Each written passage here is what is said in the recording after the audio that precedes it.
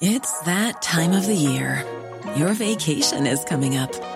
You can already hear the beach waves, feel the warm breeze, relax, and think about work. You really, really want it all to work out while you're away. Monday.com gives you and the team that peace of mind. When all work is on one platform and everyone's in sync, things just flow. Wherever you are, tap the banner to go to Monday.com. Many of us have those stubborn pounds that seem impossible to lose, no matter how good we eat or how hard we work out. My solution is PlushCare. PlushCare is a leading telehealth provider with doctors who are there for you day and night to partner with you in your weight loss journey. They can prescribe FDA-approved weight loss medications like Wegovy and Zepbound for those who qualify. Plus, they accept most insurance plans. To get started, visit plushcare.com/weightloss. That's plushcare.com/weightloss.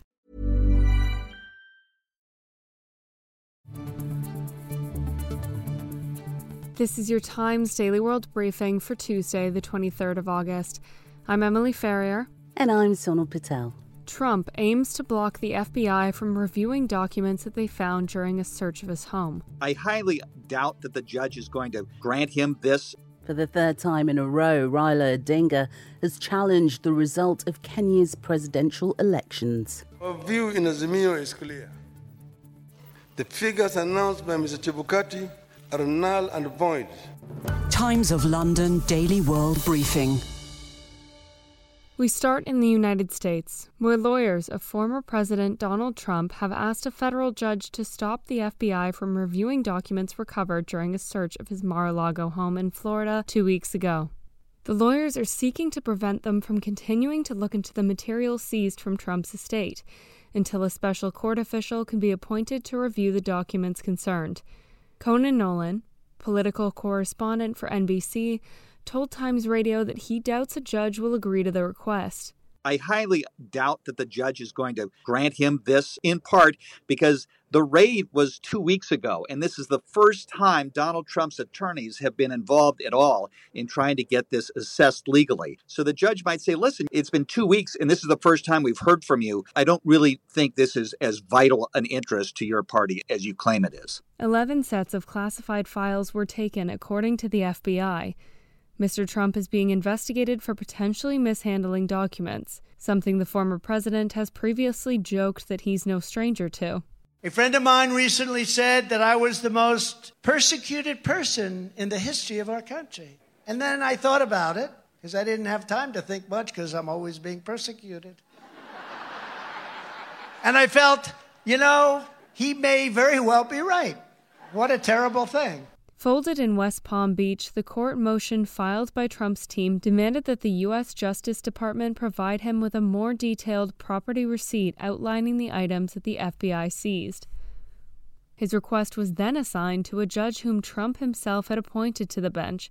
The Justice Department now has until noon on Thursday to provide the judge with a redacted copy of the document, a document he could potentially release to the public.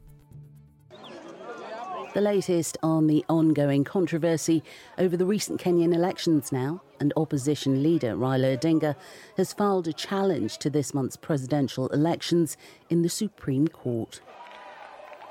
Last week, the Election Commission declared Deputy President William Ruto had won the election by a slim margin, with Odinga close behind. In the absence of a credible and verifiable explanation. But 4 out of 7 commissioners disowned the count, saying it wasn't transparent enough. Our view in Azimio is clear. The figures announced by Mr. Chebukati are null and void. Odinga says the results are a travesty and says he'll settle the dispute in court. He told his supporters, though, to remain calm. This is Odinga's 5th stab at the presidency, blaming previous losses on rigging. Back in 2017, dozens of people died in fighting because of the election disputes. The Supreme Court overturned that result. The prices of essential commodities have skyrocketed. This time, though, Odinga is backed by the political establishment, including former President Uhuru Kenyatta, who fell out with Ruto after last election. At stake is control of East Africa's wealthiest and most stable nation. Kenya also provides peacekeepers for neighbouring Somalia and frequently hosts peace talks in what is a turbulent region. The Constitution requires the nation's highest court to issue its decision within 14 days of the lawsuit being filed. On the way, we look ahead to the US Open, also all in a day's work, the Uber driver saving lives. To Iran now. Where over a year of little progress and stop-and-start negotiations, there may be some hope for the talks this week on a nuclear deal. Iran had submitted what the European Union called a reasonable response to its latest proposal to restore the 2015 Joint Comprehensive Plan of Action. The ball is now in the U.S.'s court, which has confirmed it's reviewing the text. Lee Hansen, international sanctions and export compliance trade partner with the law firm Lee Smith, caught Times Radio listeners up on where we are now.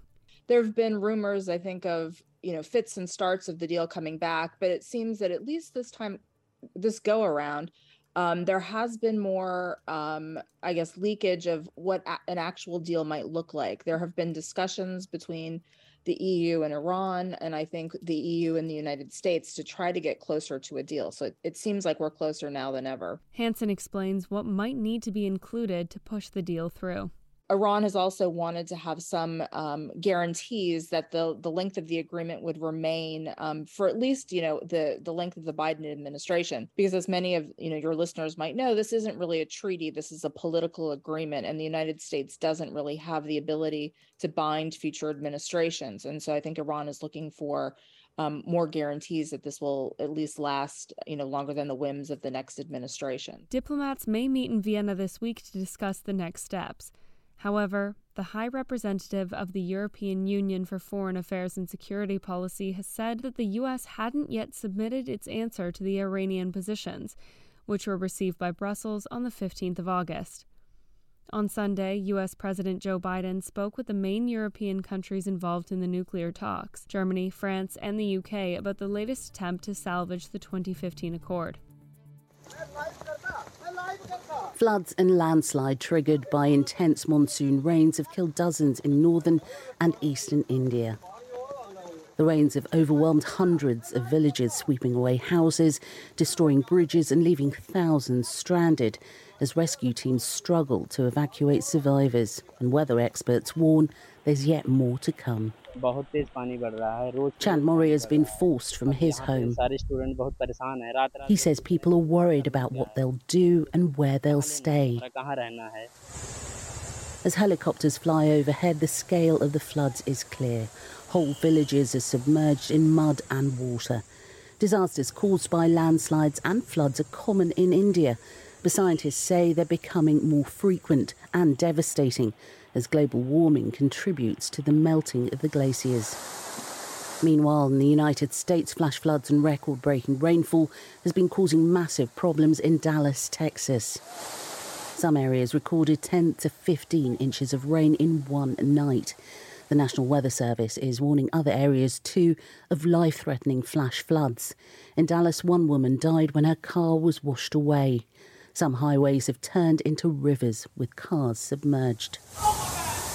Stephanie Carroll had a lucky escape. I thought I was going to die. She was rescued by a local weather team covering the story. Right then, I was just panicking because I just wanted to get out of my car and get out of the water. I wanted to get my car out of the water, but it's clearly gone. In the space of 2 months, the US has faced heat waves and drought, fueling devastating fires. And now flash floods threaten yet more destruction.